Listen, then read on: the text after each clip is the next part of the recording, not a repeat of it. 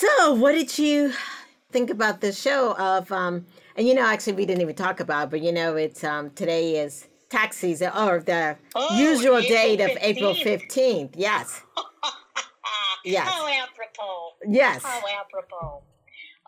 Today is the typical day when people are scurrying around. I've known many couples that April 15th was one of their most traumatic days in their marriage relationship. Every year, everything was fine except for their anniversary and April 15th. Yes, yeah. I was just speaking with the couple, and they were saying, like, last week, they spent this past weekend just trying to talk about finances and how to go about doing that. Yeah, well, we got a lot of tips on that from Michelle Colley today. Daughters of the King, LLC, I believe is her Right, King's name. Daughter, yes. Yes. The King's Daughter, yes. The King's Daughter, wow. yes, which is a nonprofit that I know that she believes in.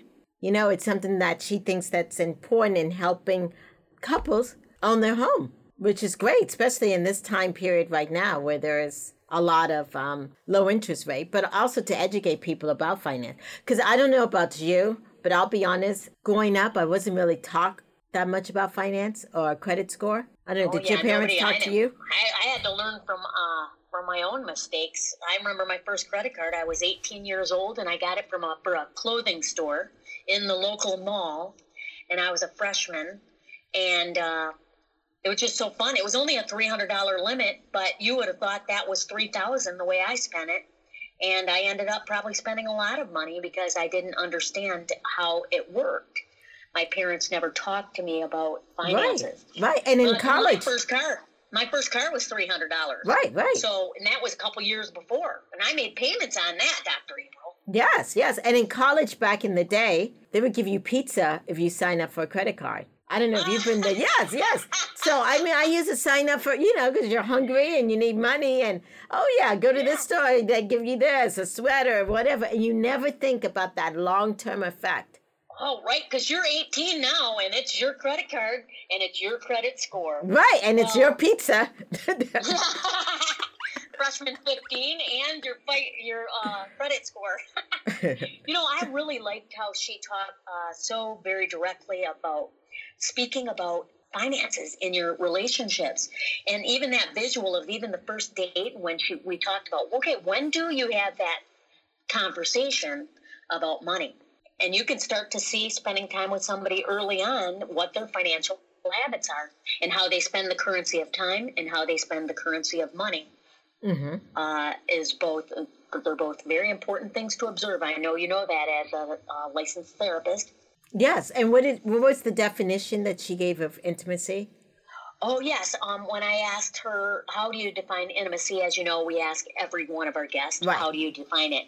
And she said, intimacy is that you could touch my heart without touching me.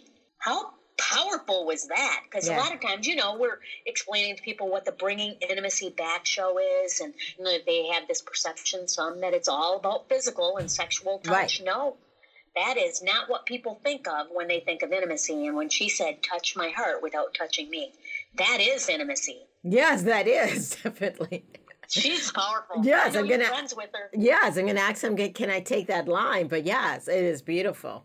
And then, of course, when we were talking about her, she gives some really beautiful thoughts about her own personal experience, and I really like that. Mm-hmm. When people can be real and say, I learned this during that the economic crises X number of years ago, when, of course, she's in finance and. Right. She said it really impacted them, and they went for a number of years or just dealing with the debt.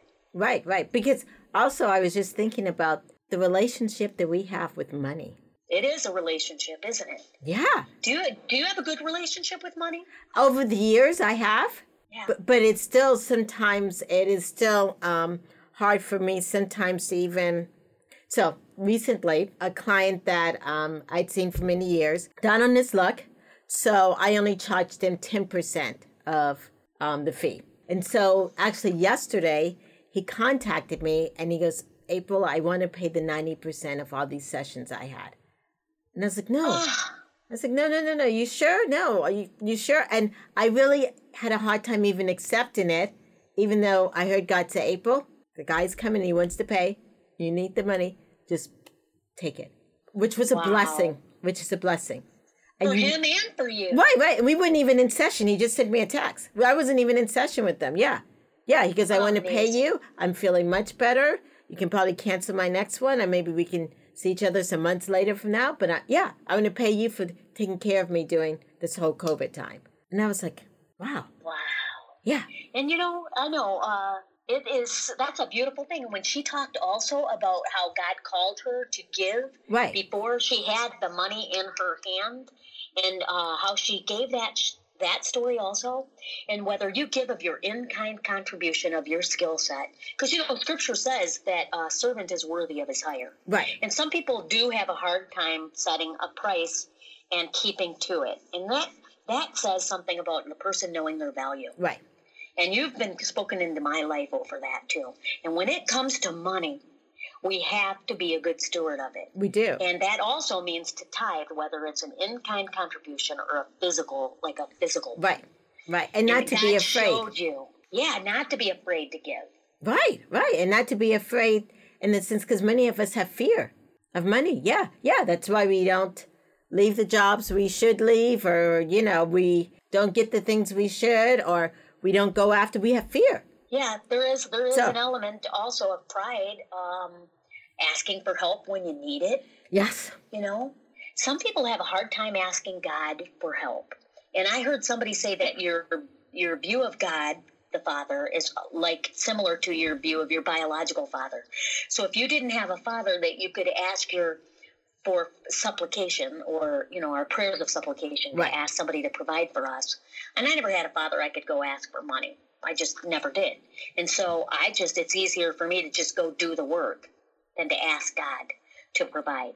And I want to tell you that when I heard Michelle Colley speak today on how she felt led to reach out and to give out of, before God had fully placed it in her hand, and to step out on faith, that encouraged me so much that I am going to pray, because that's what she said. She prayed, and God met those needs. And for some people that may be listening to this right now, you also had a father that you could not ask to supply your need, and you've just learned how to do things all on your own.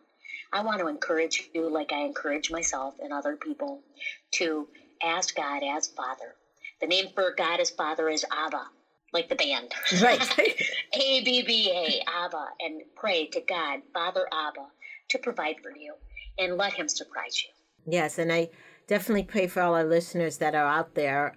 It's been a tough year with COVID, and with the different losses, whether you lost your job or you lost your significant loved one. And you may be going through a trial period where you don't know where anything's coming from, where you're going to get any kind of relief. And we hope that through this podcast and through bringing different guests, and especially this last one on finances, because finances next to health is one of those tough things. Like you said, let us put our faith in God and not fear, because fear is not of God. And God wants us to thrive. He wants you to prosper. Yes. He wants all your needs to be met. He just wants you to come and have an intimate relationship with him and talk to him. Amen. Amen. I like it. I'm really, really just so grateful for all of the topics on intimacy. And at first, I'm just going to be honest. I thought, okay, finances, intimacy and finances, because I don't get real turned on talking about money. But my heart rate was up, and I was excited, and I was learning things, and I was like, this is a fantastic time. The first part of 2021 to be reminded of giving. Right. And then seeking God to provide for our needs, as well as working and also communicating with our, let's say, for her, it was her husband. Right. And they just getting that visual, of her and her husband having those. She said initially they had to talk daily and have these conversations. And then it got easier and easier. And now they're out of debt and helping other people. Yes. So we get to comfort with the comfort that we received. So we get to give to other people with the information that we've learned. And so I really thank Michelle Colley for what she shared today on intimacy with finances. Yes. I thank her too. Yes. Thank you so much. And I will see you around. Yes, I'll see you tomorrow morning in Clubhouse. Yes, definitely. Friday mornings. Yes, you take care and get some rest, okay? And eat those vegetables. Yeah, I'm having a salad for dinner. Okay. All right. God Thanks, bless Dr. you. April. All right, then. All You right. take care. Bye.